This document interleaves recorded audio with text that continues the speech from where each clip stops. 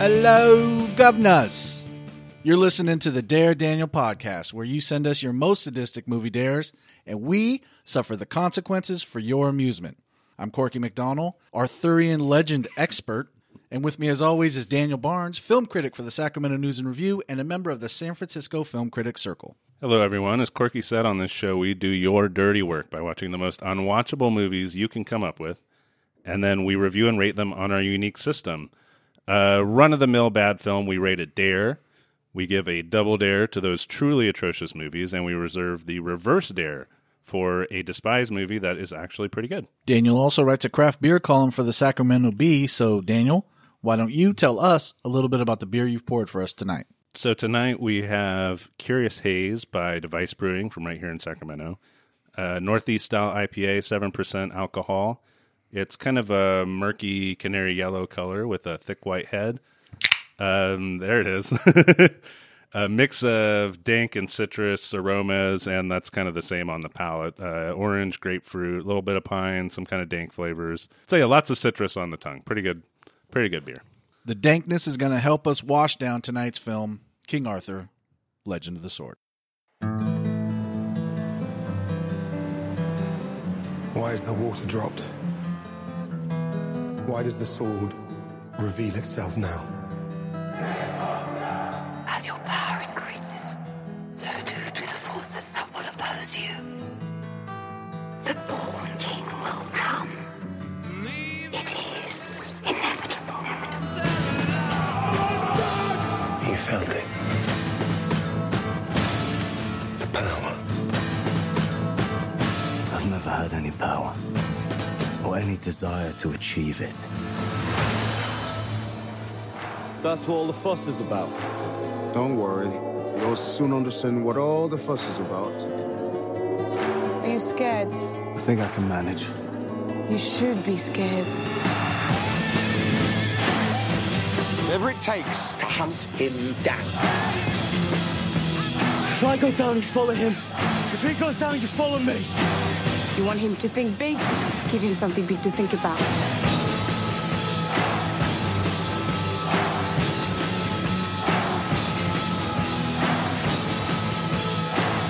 You wanted the prophecy. This is your prophecy. The man who pulled sword from stone. Behold, your born king.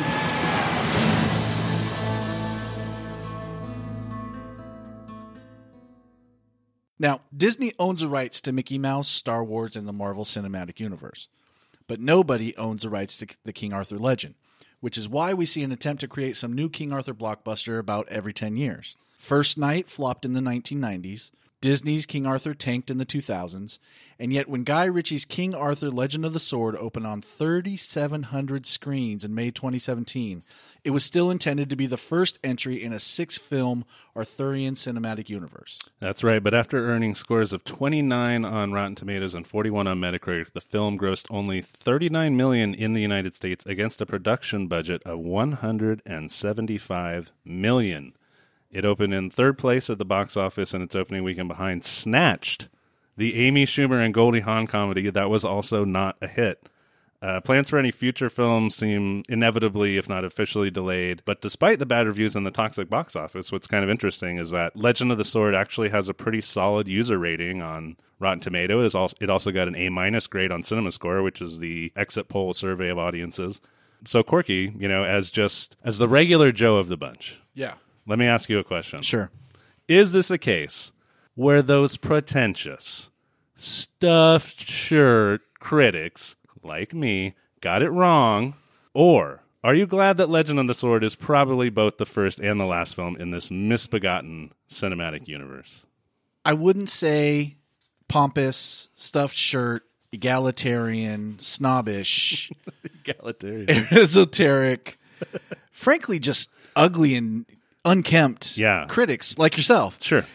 Got it wrong. Mm-hmm. Mm-hmm. But it'd be interesting to see more of this. You wanted to see part 2? Yeah. You wanted to see the Lancelot Solo movie. I mean, 6 is not enough. Give me a baker's dozen of these Arthurian. Oh, I legend mean, movies. if it was a hit, they thought they were going to make 6 Marvel movies at first, right? And then we'll do the Avengers, and then everyone will be sick of it, right? Now it's like now we're on number of like 57 or whatever, and that's kind of actually where their ambitions went with this, and also kind of the reason why, despite the fact that this isn't really a terrible movie, right?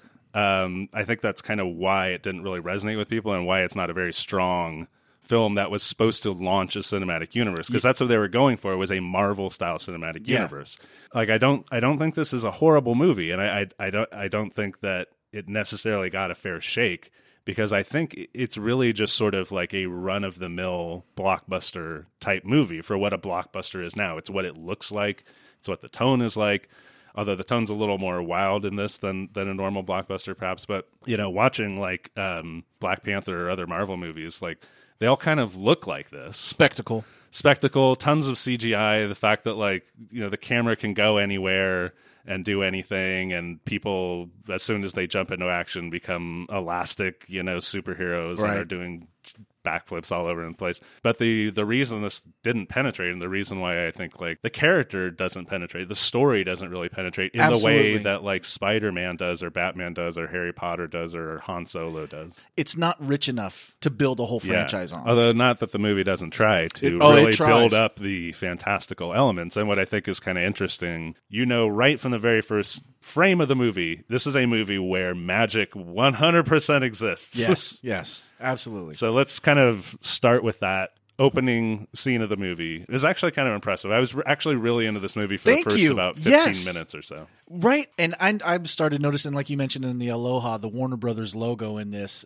lights up with magic runes. Right. So I'm like, okay, here we are. We're into this. Yeah, we're doing the like it's Frodo's ring themed on the logos and stuff. Yeah. So, but yeah, the opening of this movie is a gigantic battle. Camelot is the last stronghold against Mordred. Mordred is the bad guy in this. He's gone rogue with magic. These battle elephants. There's gigantic.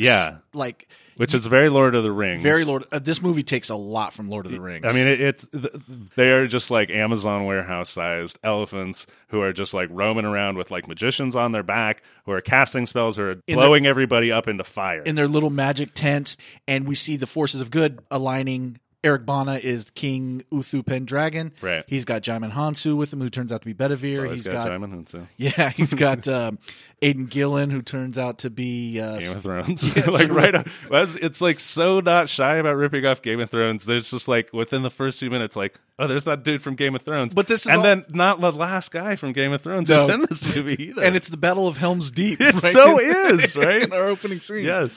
But it's a good battle. I mean, it's fun anyway. There's a lot of like backstory and story happening right up top. Yeah. Before the credits. Absolutely. So the bad guys are rolling in on these elephants. There's a bridge out to the castle where Eric Bana has aligned his forces, and it of course collapses.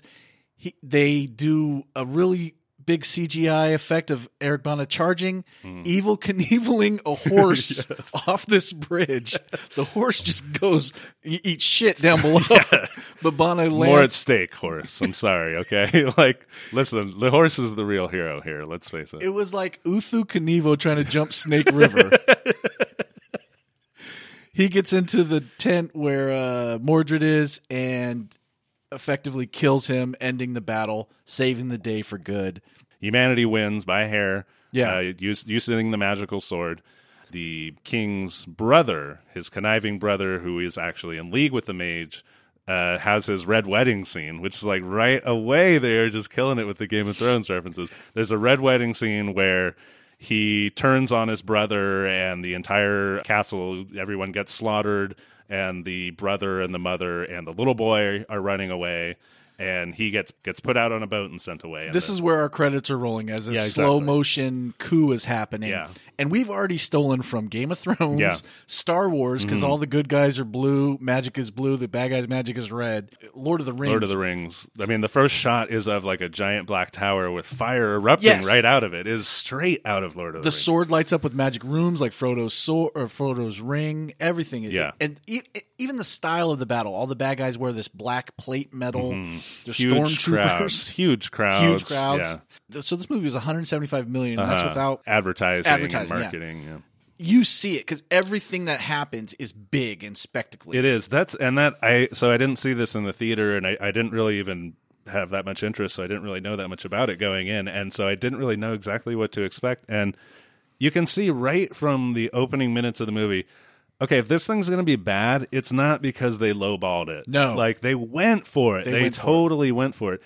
And, maybe here's a good time to mention, as we're kind of at the end of the prologue and ready to get into the actual movie, like, why? Why do people keep making King Arthur movies when you've had, like, 3 of them bomb on a huge scale? And it's because it's essentially found money. Like you said, no one owns the rights to King Arthur. Right. You don't have to pay anyone for anything. Yeah. That's found money.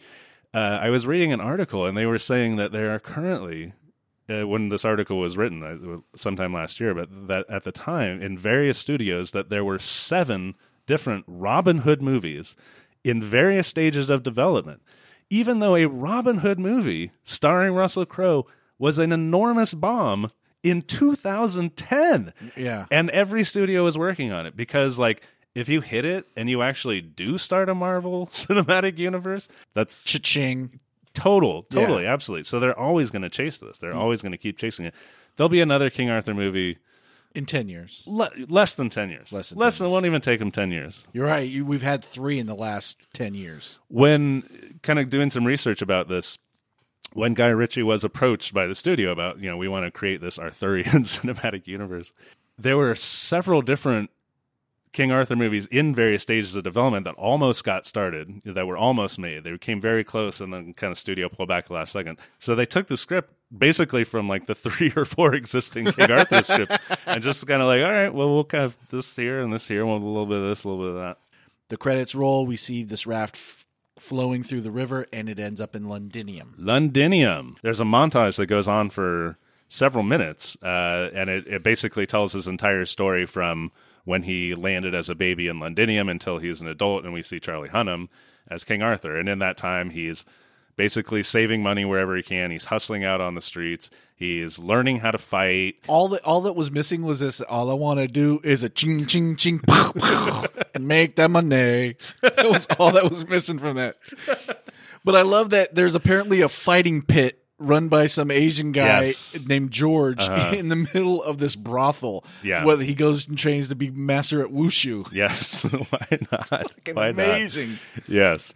So the style of this movie, so this is like you said, this is where the Guy Ritchie elements really start to come in hard. The montage was really good, but after this is kind of where the movie starts to lose me a little bit. I mean, and Guy Ritchie is kind of famous for like thinks it's too clever, thinks it's more clever than it is. Way kind of too dialogue and character names. Like I said, there's a character named Goose Fat Bill. Everyone has these kind of cutesy Lock, Stock, and Two Smoking Barrels. Wet Stick. Sort of name. Because he fucks a lot. His name's Wet Stick. Goose Fat Bill slips through the fingers of the authorities. He's slippery. Yeah. So he's pulling from everywhere, and he's doing everything, and he's doing it basically all at once. So it's just like this kind of movie vomit. Yes. Where it's like, we'll do jump cuts, flash forwards, we'll do flashbacks, we'll do the story within the story. Oh my God. We'll do the story that I'm going to tell you the story. Oh my God, yes. This. Yeah. We're going to get to this. This was a thing that fucking started to bug me so much. Yeah, exactly. The flashback, flash forward, 2 scenes at the same exact time. Yeah. It's so disjointed that it gets kind of exhausting. Yeah. So he's grown up in a brothel, which, of course, Game of Thrones has sexy prostitutes. Like, there's no syphilitic, toothless prostitutes in this brothel. Aidan Gillen, who plays not Percival. Littlefinger. Yeah, he plays Sir Littlefinger. He plays Littlefinger. He plays Sir Carcetti from season 3 of The Wire. He's caught hiding in the brothel. The blackguards take him out, and the dialogue is all like Snatch, Lock, Stock, because we have a scene where the blackguard sheriff basically interrogates. Yeah, so another King guy Arthur. from Game of Thrones. Yes, right. Rhys Bolton from Game of Thrones. That is Roose Bolton. Yeah. Huh? He interrogates Lackback, That's his name. Blackback. Lackback, Goosefat Bill, Wet Stick, and King Arthur. I don't care about any of these people's names. And it's a scene from Lock, Stock, and Two Smoking It totally Barrels. is. It's like, tell me a story, and then it's like, let me tell you this part of the story, and then I'm telling you, we had a nice talk with them, and then it shows them punching him in the face. Right, and that is the Guy Ritchie humor. Yes, that is the Guy Ritchie. He even says, "Wait, go back," and then show the scene rewind. The rewind, Yeah. I mean, it's just like man, that wasn't even clever in the 90s. No. You know what I mean? Like, it was really tiresome, and it's kind of like, well, Quentin Tarantino does the same thing, but he does, but there's an elegance to the way that he does it. There's an actual consideration of, what is this scene? Exactly. You know what I mean? Like, where does this fit with the story, with the characters? And then he even asks him, like, when he's being interrogated, he says, "Are you writing a book?" The fuck's a book to these people? They don't know what a book is. A guy raised on London Bridge? Exactly. Probably can't read or write. It's this mix of, like, real history with, like, totally anachronistic history mixed with, like, pure fantasy. He's the only one who always has clean clothes on, and he's Yeah. out wearing all white. Everybody else is dressed like Roman with sashes and shit like that. I would say that Jude Law was actually he's above this material. He's so good in this. Yeah. So he plays Vortigern, Yes. who is the evil uncle who killed Eric Bana and sent Arthur the baby slip through his fingers. And Yeah. now he is, while Arthur is kind of raising himself, Vortigern is increasing his power. He's building this giant tower that is going to be some sort of part of his plan, is sort of the ultimate part of his plan, and he's kind of getting more powerful as a magician. And We're told that the tower is important to him, but we're not told why. Yeah. And there's a woman named Maggie who's never really explained who she is, but she's important to him. Vortigern murdered his wife at the beginning to obtain the power to take over as king. Yeah, he becomes some sort of Ghost Rider type giant skeleton who kills Eric Bana. Yeah, very CGI skeleton. Yeah. He looks like Skeletor from the Masters of the Universe movie. Arthur takes off. What happens is that, so the point of the story, there really is no point of the story. There's a bunch of stuff that's introduced that kind of pays off later, but not really. The only thing you really need to know is that there's a rebellion, because they talk about rebel graffiti and how that has attracted the wrong kind of attention for Arthur, who is now kind of like this sort of neighborhood protector. You know, he protects the girls. Like when one of the girls gets beat up, he goes to the Vikings. That was like a trope that this one prostitute keeps getting beat up. Like she keeps seeing her in different stages of getting harassed. And, you know, women getting beat up. Game of Thrones again. Oh, yeah, that's right. It's classic It is a ripoff. He gets sort of waylaid by one of the kings, the Blacklegs. Arthur gets waylaid. We should mention that Excalibur, the ocean is kind of drained. Excalibur has revealed itself, the sword and the stone. Vortigern is worried that someone of a certain age is going to be able to come remove the sword from the stone. Yeah, well, a little bit, because if you remember the sea monster, who it turns out is the one who gave him the power, who gave Jude Law the power when he killed his wife. Ursula from Little Mermaid. Exactly. Which is kind of a cool effect of It is. this sea monster who comes in and then it sort of unfolds itself, and there's several women in there and they're all kind of flapping around. But they kind of come in and say, well, we revealed the sword because the true heir is out there, and it'll be revealed. So the king has essentially had his blackguards come and kidnap every man in the kingdom and have them try to remove the sword from the stone, thinking that we'll kill that person. They as soon as brand review them it. once they can't remove it. Exactly. Yeah. So everyone has these little brands on their wrists. So because the brothel's getting raided, Arthur escapes and runs into blackguards who say, "You're of the right age. You haven't been branded." Next scene, we're on a boat floating out to Camelot. Yeah, so we head out to Camelot from Londinium. He goes to the Sword and the Stone. He cuts in line because everyone's super awed by Charlie Hunnam for some reason. He just saunters up, tells everybody to check themselves. He's gotten to the front of the line. Yeah, exactly. Again, he's the only one in all white. He's Yeah. the only one who's got no hat on. And then who is the leader of the blackguards out there? Because why the F not? David effing Beckham? David Beckham. David Beckham is the head of the guards, who is they're sitting in front of the stone, minding the stone. And this it's is just such- one of those that's David Beckham. And it's so why is played David? for English audiences because the way you see his back and then he turns around and his face just takes up 3/4 of the screen. Yeah. An American audience would be like, Yeah, it took me a few. It took me. I think I wrote Is that David Ed Sheeran? Beckham ? In my notes. I was like, is that Beckham? I'm not really a soccer fan, so. I mean, I should say that like the last couple King Arthur movies have done a lot better overseas than in America, which is just one other way to say that, you know, King Arthur just doesn't have a lot of inherent pull. And obviously, Charlie Hunnam as King Arthur is not going to be enough to like pull people into this. Charlie Hunnam plays every scene the exact same way. He does. He's very monotone. This is just a bad role for him. It is. He's not, because his character is supposed to. It's essentially Robert Downey Jr. esque, and he is nowhere near Robert Downey Jr. He's very monotone. He has his own kind of niche, but as this sort of as the roguish hero, as someone who's kind of quick-witted and funny and super tough. It just doesn't work. He doesn't have those levels. Yeah. I've never seen Sons of Anarchy. I've seen Sons of Katie Elder. It's basically the same thing. My Three Sons. I've watched the Phoenix Sons play. Sure. What if I was like, I've never seen my own son?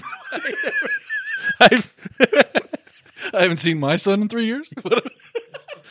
I watch the Phoenix Suns every night. It's my son. Oh boy, that's so I don't know if he's not charismatic to be likable, roguish, and he doesn't have enough gravitas to be King Arthur. Mm-hmm. He's this middle ground. If he was one of the henchmen, he'd be fine. Right? Yeah, you Goose Fat Bill. He could be Goose Fat Bill. He wanted to be Goose Fat or Black Tack or what? Jack Tack?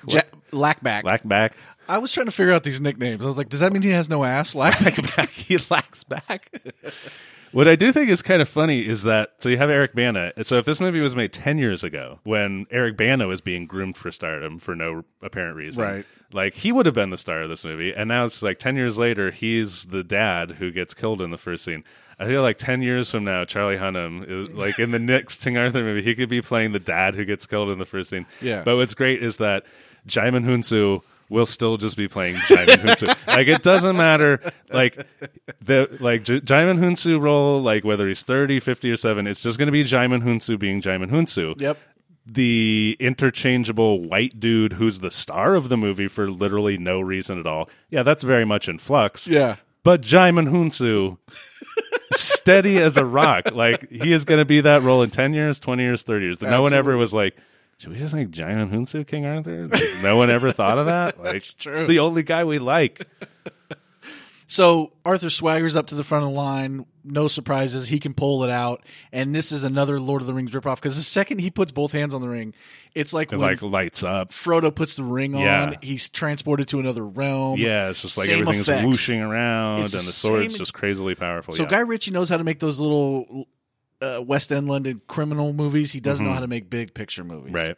There's a lot of weird shit. Like Jude Law is talking to Mercia, his assistant, and then there's a weird quick cut to him sitting in the cell looking at the throne or looking at the crown. And then it cuts back to Right. and Yeah, I mean, the movie does a lot of that kind of jump cutting of stuff, but just It doesn't like, help. It's all just randomly. It doesn't feel like there's any thought to how does this fit? How is this going to be an impact? It's all just very random. yeah. So yeah, he's in the cell. He gets captured a lot, like really easily, which is funny for you're like, this guy's a badass hero. When do you see King Arthur? Yeah. Oh, he just got captured. He's captive in a cell and he's not yet king. So he's like, look, let me go. He's just like, I'll take off. I'll I take don't off. I don't have any ambition. And the king is actually like, well, no, I've checked you out. I mean, you got raised in a brothel, and now you're head of the whole brothel organization, and Yeah. you have a whole you're CEO of Brothel Enterprises. Yeah, you got a lot of gold. And so like that worries me. So now I need to be done with you. But the weird thing is that like he doesn't just like kill him. He doesn't. Yeah, exactly. He doesn't just fucking kill him. Yeah. But his decision is that sort of like the legend of the sword. Okay, so people saw him pull the sword out and do all sorts of crazy shit. So now the legend is sort of spread to the people. So if he just kills him, then it's like, well, shit, this guy is an asshole who killed the true king.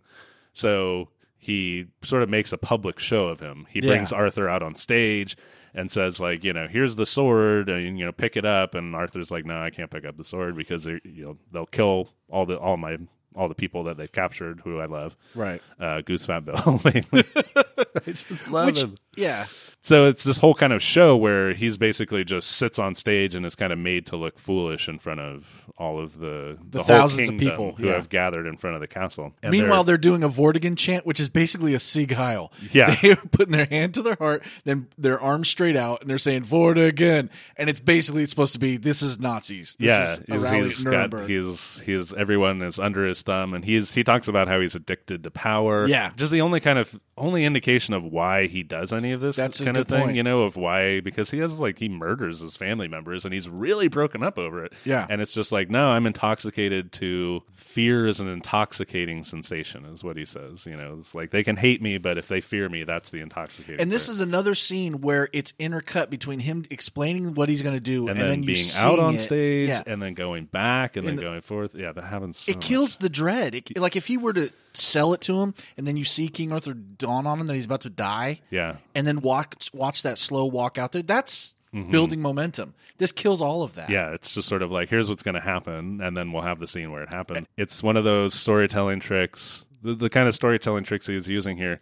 You do that a few times throughout the movie. Yeah, that can be really compelling in the right spot, but like you do it every couple of minutes. Yeah, it happens so much. Yeah. And So the thing that happens is what we all know is going to happen. Yeah. He's rescued at the last moment while his head's on the chopping block. Jaimon Hunsu. Jaimon Hunsu. Also, Jaimon Hunsu has been visited by a mage who we are told is a representative of Merlin, Which because is- they were saving Merlin for that Merlin. And the- it's also the an solo excuse Merlin to get a movie. female character in They're here. like the only real female character. Only female character. Well, I guess the ex-wife of Eric Bana, who he keeps around. She's not the ex-wife. No, 'cause that woman it's dies. well, who that? Exactly. I don't know who Maggie Who is that person? I have no idea who this Maggie person is. It's never explained. She's like Maggie. But she hangs around the castle. I know. It's just like They save Arthur, and there's a chase through. from this point on, it is like just chasing. It's just chase messy. after chase. Yeah. They get away with the sword. They kind of have a meeting with the rebellion now, who are kind of coming together, which is my boy Goose Fat Bill, Goose Fat Bill, Jaimon Hunsu, and the Lady Mage. Arthur is snarky the entire time. Arthur is and this is another thing where it's like, if you're just going to make this movie about Arthur, we really, really need to be into Arthur. You Yeah. know what I mean? And in this scene, he basically is like, you know what? Not my fight, man. Right. Not my fight. I don't want to get wrapped up in this. Dude, like you were just about to be beheaded. They like, saved you. on stage in front of everyone, and these people saved you, and you're just like, I just don't want to get involved. I mean, like you're kind of involved. Like you are the one true freaking king. Yeah. You're wielding Excalibur right now. But yeah, he's just, no, I don't want to get into it. So the mage, who is played by just kind of an anonymous Eastern European or French actress. I mean, they really were like, we're going to spend all our money on special effects. Like, sorry. Exactly, yes. Like, we are not spending money for a woman. Like, there's just no way. They're hiding him out in some forest rebel fortress that is fully operational with kitchen and Absolutely. stoves. Yeah. And the thing is, this movie, there's no basis of reality because they're in this fortress in the woods in whatever time it is. Goose Fat Bill and his homies from the bridge they stroll in whenever. They're just casually in and Yeah, out. right. They're just- How do they know where the fuck they are? How do they get word to them? Yeah. Everyone's just kind of there when you need them. There's no concept of time. Like, Vortigern now looks like an ass in front of everybody. We don't know how he's dealing with it, what's going on for, I don't know, about 10, 15 minutes. Yeah. This is really kind of a really sluggish part of the movie here too. Part of it because, why is he resisting? Wouldn't it be more interesting if he wasn't resisting and was actually into it and was trying? Yeah. They decide he's resisting the sword. He's not able to wield Excalibur, in the right way. So they're going to send him to the Darklands. The Darklands. And here is the classic Guy Ritchie humor. The mage says to Jaimon Hunsu he needs to go to the Darklands, and Jaimon Hunsu says, "We're not going to the Darklands." And then the next shot, "Welcome to the Darklands." Like that's how the level of humor is. It's like it's so basic. And Darklands is basically Old English for CGI animals because that's what the Darklands is. He's It's just like got a giant CGI version of the Princess Bride fire swamp sequence. There's rodents of unusual There's size. rodents of unusual size. Everything's of There's unusual size. everything, right? There's giant snakes. There's giant bats. There's giant everything. So, and it's, again, this montage, this very quick montage of him just like slicing through all of these completely insane things, which is normally would be like an entire, which is sort of the joke of it, I think. It's like, this would be an entire movie's worth of stuff, is all the adventures that he has here on the Darklands, but they go through it in like 90 seconds. And then the thing he's supposed to be there for is he's supposed to see the death of his father, which he was a baby, and he was there for, but didn't watch. And he sees how Vertigan, as the demon, slays his dad. But actually what he does, and I thought this was a cool effect, Eric Bana throws a sword up in the air, kneels down and lets it hit him in the back, killing him, and he turns into the rock, and his body is the rock that Excalibur was encased in. Right. Sinks to the bottom of the lake. Johnny doesn't like that. Our producer Johnny is just shaking his fucking head. Unfaithful. That's the story of Excalibur. That's the story of how it got in rock. He basically has like a sort of Return of the, or Empire Strikes Back kind Yoda of like, thing? you know, like face your fear kind of thing, which is what the Darklands is. Tony And he Robbins emerges- type. Totally. He's like, your maximum point of power, King Arthur, right now. So he comes out of it like all of a sudden he's just like, I'm going to kill him. Yeah. I'm going to kill Vortigern. I'm super into it. And they you start know? a guerrilla campaign against... So now he's leading the rebels. Yep. And they start this guerrilla campaign, which again happens through a montage, which is, you know, like, let's cut off their supplies, let's disrupt the slave trade, let's do all these things with the resistance to kind of fight back against Vortigern and all the stuff that he's doing, because he's trying to build his tower. That's sort of the ticking clock of this is, if he builds this tower, this gigantic tower, he'll be all powerful and they'll never be able to stop. We find out that Maggie, who is the palace whoever that hangs out with Vortigern, she's actually in with the rebels. Right. Random lady hanging out at the palace. Who he doesn't like and kill because he killed his own brother. It's no reason to not murder this person. It's just like, just hang around. And he delivers the dialogue where he knows that she's in with them. Right. He lets her know that he knows she's in with them. They're going to do an assassination attempt, which is basically a sniping with Carcetti from The Wire. It doesn't matter. Just Goose Fat Bill. They're all Goose Fat Bill. They're all Goose Fat Bill from now on. This is sort of the big part of their plan, is this assassination attempt against the king, and Goose Fat Bill. That is Goose Fat Bill. Okay, fuck. Goose Fat Bill A. Goose Fat Bill Prime. Goose Fat Bill Oswald. Who is... Because he's going to snipe him from a book depository. It's just like, that's an impossible shot. Yeah, so he's like miles away, but he's this amazing... He's quickly down under with the fucking bow and arrow. Absolutely. He's an amazing archer, and he can hit anything. So they're going to assassinate Vortigern when he arrives on a boat, but somehow all the city kids know there's something wrong. It doesn't explain why they know something's up. They just know something's up. Goose Fat Bill, though, is psycho, so he kills Mercia, the Vortigern's second in command. And that's when Vortigern lets Maggie know he knows she's in with them. But then does nothing about it. We just cut away from it. Yeah. Vortigern kind of escapes the assassination. He knew about it ahead of time because he puts a fake Vortigern out there, and they can't see him from several miles away. He has his dummy out there. So yeah, Goose Fat Bill is just like, I'm just going to kill people anyway. During the chase through Londinium, Backlack gets Another hurt. chase. Yeah. Backlack gets hurt. The mage is just roaming about wherever. She can control animals. We never brought that up. So she flies a bunch of crows. Now somehow we end up back in the Wushu fighting pits. Mm-hmm. And this is a very male movie. Yeah. Very masculine male movie, which I think Guy Ritchie movies typically are. Mm. King Arthur, trying to be a leader, tries to convince all his men to go into the sewers and escape. They can run away, and everybody kind of... No, we're going to stay and fight because we want to protect you and we're here for you. But they can't say that. They can't be honest with their feelings. So it's like, afraid of the dark, sir. Afraid of rats, right. You know, I thought that was kind of, and he's like, you fucking fools, you're all going to die.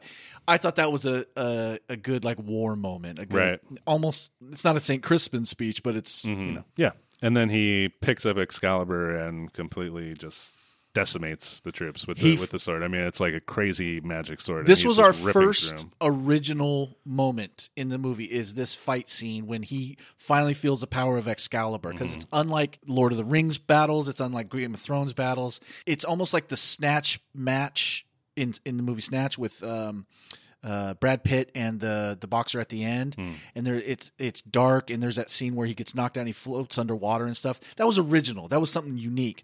This is kind of like, it was reminiscent like that to me. It was sepia toned, and the clouds of dust. He's just whooping ass, and then when it's all calmed down, everybody's just kind of looking like, did that fucking just happen? Right. And he just goes and gets a drink of water.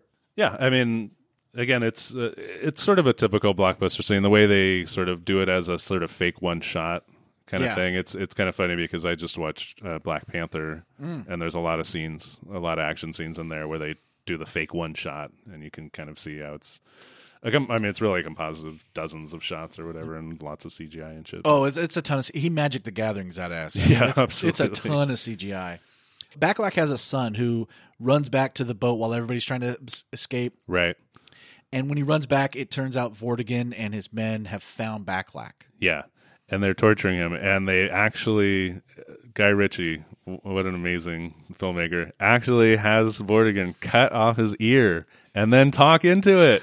But which is just like, so Guy Ritchie, literally his entire career, people have been saying, oh, what a Tarantino ripoff hack. And it's kind of like, well, sometimes that's fair. Sometimes it's not really fair. And then it's like, no, you just had him rip off, like you just ripped off the most famous scene from Reservoir Dogs. Like after he dances to Steeler's Wheel. Like, why didn't he? Why didn't he? Like, why not go for it, you know? All it was missing was like Mercy to say, It's piss like, on this fucking turd. Just had Dennis Wright in the corner just like narrating it, man. And if you're stealing from Tarantino, you're stealing 3 times anyway. Exactly to right. be Like honest. you're stealing from something else, but you're from 70s grindhouse. Yeah. So while this is all, so the kid runs back while he's being tortured. He doesn't give up anything, but then he kills both the kid and Goose Fat Bill. He doesn't kill the kid. Doesn't kill the kid. No. Kid makes it away. Yeah, Arthur scoops up the kid and runs out. Okay. Because the kid then gets kidnapped again. I mean, yes, that's right. There's a bunch of kidnappings. Oh, yeah. I mean, not that this movie is like hard to follow or anything like that, but It's it's almost not. like pointless to follow. Exactly. There's really like 2 pieces, the beginning and the end, and the middle is just a bunch It's of... chase scene. I'm not going to do this. Okay, yeah, I am going to do this. Exactly. No, I'm not going to. Yeah, I am. So we should mention that after the whole kind of scene with the mage and King Arthur being saved and Excalibur and everything like that, the word is spreading through the city. Rebellion is starting to spread through the city. So the king is getting increasingly desperate, which is why he starts torturing Goose Fat Bill B or C. Backlack, aka Backlack. And cutting off his ear and doing all that kind of stuff. And he cuts his throat. Vortigern cuts Backlack's throat in front of the kid. In front of his son. And this is a movie that I think it's PG-13, and it's a really violent movie, but there's like no blood. Like they cut tons away. of people get their throats cut. Tons of people are getting stabbed. People are getting like ripped apart. But there's like no blood in the whole movie, except maybe like a stain on someone's shirt. A harpoon flies through King Arthur's mom, but you see it coming and then see it on the other going side. through. Yeah, you don't. There's no viscera or anything like that. It's not even Death Becomes Her level of going through the woman. But it's also nonstop violence. Nonstop. At the same time. So when after that happens, Arthur has this moment where he reflects on all the people that have died. Yeah, because of all the sacrifice, because of the sword, and because of him, Backlack. And he this is one of my favorite parts. He tosses the sword in the lake and then runs through the forest. And I wanted a Kevin Bacon and Footloose dance fight scene. How could it not? Just punch in front of headlights of some carriage. Yes. But no, he just runs through the forest and kind of falls in a puddle. He does have it. There's a lot of like slow-mo in this movie, which is just part of this whole filmmaking vomit kind of thing. There's a lot of slow-mo in the movie. A lot of 300. And there's a lot of the big Guy Ritchie emotional moment is a slow-motion scream, like the scream to the heavens. And in this scene, Arthur has a scene where he throws the sword away, and it is so slow, and it is such a huge scream. It really is like,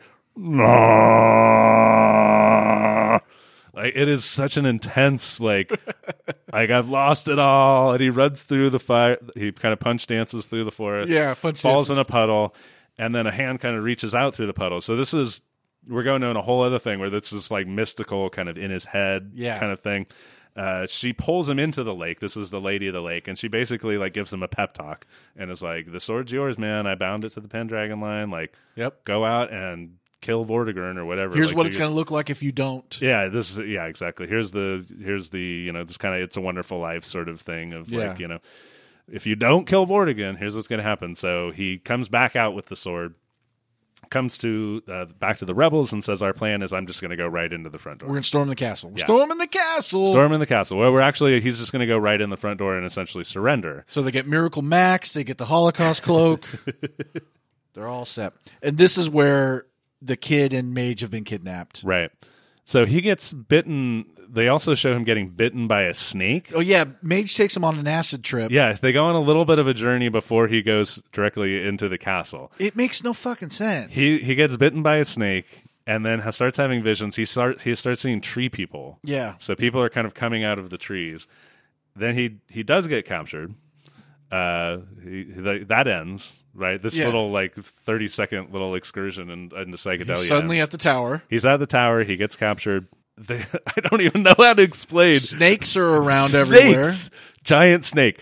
Something happens with a snake comes in and this is like Vortigern kills the snake, but then that snake creates a gigantic snake. So this is the one part I thought. So she said meet him where the sword and the tower meet. Yeah. And when Vortigern kills that snake, the sword embeds into the tower, Yeah. and he can no longer remove it. So I thought, okay, that's where the sword and the tower Right. meet. But now there's a big fucking end of Aladdin Jafar size It's snake. like an enormous snake comes in and just wipes out Eats all of everybody. the king's soldiers. All Eats the king's everybody. soldiers. Yeah. And now Vortigern's gone all of a sudden, where he was summoning the sea creature Yeah. at the beginning of the movie. Because of his daughter, who And she he's says- throughout the movie, this is where it's very vague about his character and what all his motivations Guy are. Ritchie, not good on family relationships in movies. Not great on structure at all. No. So his daughter, who he is kind of seen doting on a little bit, like he really loves his daughter, but she's never like says anything. She's just sort of a quiet, She's beautiful, there in like 2 scenes. She's just there to be there and to be sort of like the MacGuffin that is like, okay, this is what he's really giving up. So he's like, okay, I'm about to lose this fight. I'm going to kill my daughter. I need to Boom. spill my family's blood. Go back, in spill this more water. family blood in the water, and then I can become an all-powerful. I can go back and be the giant, Skeletor with flame creature again. So as his tower's crumbling and his men are losing, he goes up and he murders his daughter the same way he murdered his wife by pulling a knife and holding her close and then stabbing her in the guts. Takes her down there. And now this is where, okay, I wanted so bad because he takes her dead body down there, puts her in the water, and the sea creature will come and take the body away. I wanted it after because he's lost everything. He knows what he's given up. He's murdered his daughter. He's murdered his wife. He killed his brother. He's screaming in slow motion. I wanted the body as he's punch fighting in the cave. I wanted the body to be like spit back up and like the sea creature to be like, she's not your blood. You know, right? Yeah. Wouldn't that be so fucking? So like all of a sudden, like the sea creature Montel is like on the sea. He's like, that's not your baby. It's like, He all of a fucking sudden, dances Maury out of there. Maury Povich just pops out. It's just like That would be so great. But they're so not. They really needed to be more invested in Jude Law, I think, Yeah. for this particular movie to work. Because again, they don't really care about him. You know she's a walking corpse the second you meet her at the beginning. Absolutely. And the second they say, all you ever have to do is spill another family blood down here, you know. Yeah. And so there's really no tension to it. Right. From the sense of starting a franchise, you have to focus on King Arthur because of Vortigern, spoiler alert for the next few minutes, dies. Yeah. And he's not coming back. I mean, maybe he could as just like a ghost wizard or whatever. But like for this movie to work, you needed to care a lot more about him and why he was doing any of this stuff. Because like he's the uncle of the hero. And he's also the villain. And he's also somebody who we are shown has actual regret for the things that he's doing. Yeah. But also is really drawn to the power. But boy, you just get that in just little bits of drips and drips and drips. Most of it is just so focused on keep everything that has special effects and cut the rest of it down as far as you can. But now that you say he might not be dead, I would love to see him back again. But they do like an Oh God Part 2. It's called Vortigern. And it's just him, like in nowadays, trying to adjust to life nowadays. If I was Vortigern. Okay. So now the tower's falling apart. There's going to be a battle. We see Maggie is fucking still alive somehow. She's just in a dungeon. Looks great. Quite a survivor. Vortigern is whooping his ass because that's what you need in a fight. You need the bad guy to be winning Right. for a while. And then all of a sudden, Arthur turns it on. But he has a vision of Eric Bana. Yes. He has some psychoanalysis Oh, yeah. stuff. He has some Freudian work done. And now we replay the scene where he throws the sword in the air. It's about to land in his back. And nope, he catches Arthur it. Catches it. He accepts his destiny. He wields his father's sword. Special effects go fucking ape shit. Ape shit. Oh, yeah. Everything- It goes full like Beowulf, Polar Express level. Yeah, motion capture. Yes. Like, There's nothing real. And you're right. You used a great term. Everybody's kind of elastic and bendable because he grows like 3 times his size and shrinks back down as the movements demand. Absolutely. They wasted all the CGI money on the sea monster. Yeah. She looked great. This looks yeah. not Doesn't good. look so good. He kills Vortigern. Big surprise. Tower is destroyed, and now He has a whole, and they also have the whole, as he's killing him, he has the "You created me" speech, right. which just sounds very practiced as you're like killing someone. It's not even like a kill line or anything. Charlie It's really Hunnam- like analysis. Yeah, the "You created me, you made me this, you made me stronger, and now I'm going to kill you." and he delivers it the same way he's delivered Which it. Every line. single line, like this is not a big deal. No. Several months later, they're rebuilding the kingdom. Yep. You can see he's building a round table, and they're kind of like, "What's this? Yeah, what is What do you do with it?" circular? The Vikings who are And what's funny is that the table's not done yet. No. So it's like there's like a wedge missing from the table. It's like, is that even how you build tables? it's like you just like, Trivial Pursuit and you only have green I know, left right? because Like, you've you just avoided go, science and all right, nature. I've got 5 wedges. And it ends with the classic. I mean, this is going to rival like Forget It, Jake. It's Chinatown. It's this is the start of a beautiful friendship. It's a table. You sit at it. That's our last line of the movie. So that's our movie. That's King Arthur: Legend of the Sword. That's the movie. The more that we talk about it, the less I like the movie. Exactly. I feel the same. It exact was way. actually sort of like watching it was kind of like, well, whatever. This is just a thing. I think like scene to scene, it's just sort of like, okay, yeah. It's I all don't right. hate it, but No. But coming back and talking over again, it was just essentially, you're right. Like it's a beginning and an ending, and then a middle of activity. Like stuff is happening, but really nothing is happening. inconsequential bullshit. Yeah, is happening. it's just sort of like chase me here for no reason, and then tell me a story about this for no reason, and then there's a lot of sort of like heist type stuff, and there's a lot of fighting, and there's a lot of, I mean, like it really delivers the goods in a very basic blockbustery type of sense, but there is just no substance to it, and there's really no reason to care about any of the characters or about any of the situations that happen. As the Guy Ritchie treatment, I mean, he just kind of drains it of everything except for the very superficial style and storytelling tricks. Yeah. So rating the film, reminding our rating system, sort of just run-of-the-mill bad film, we give a dare. The truly atrocious next-level bad movies, we go with a double dare, and then if it's a movie that was crapped on by audiences and critics, but we actually think it's pretty good, we give it a reverse dare. For this movie, I'm going to go with a dare. Like I was telling you, I feel this is like league average bad. This is just ordinary bad. Yeah.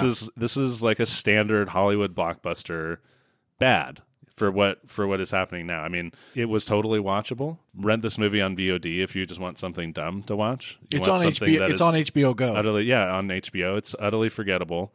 I just watched it a few days ago. I already cannot remember a ton of story details, even though I wrote a lot of stuff down. I still just feel like I'm not getting any of it.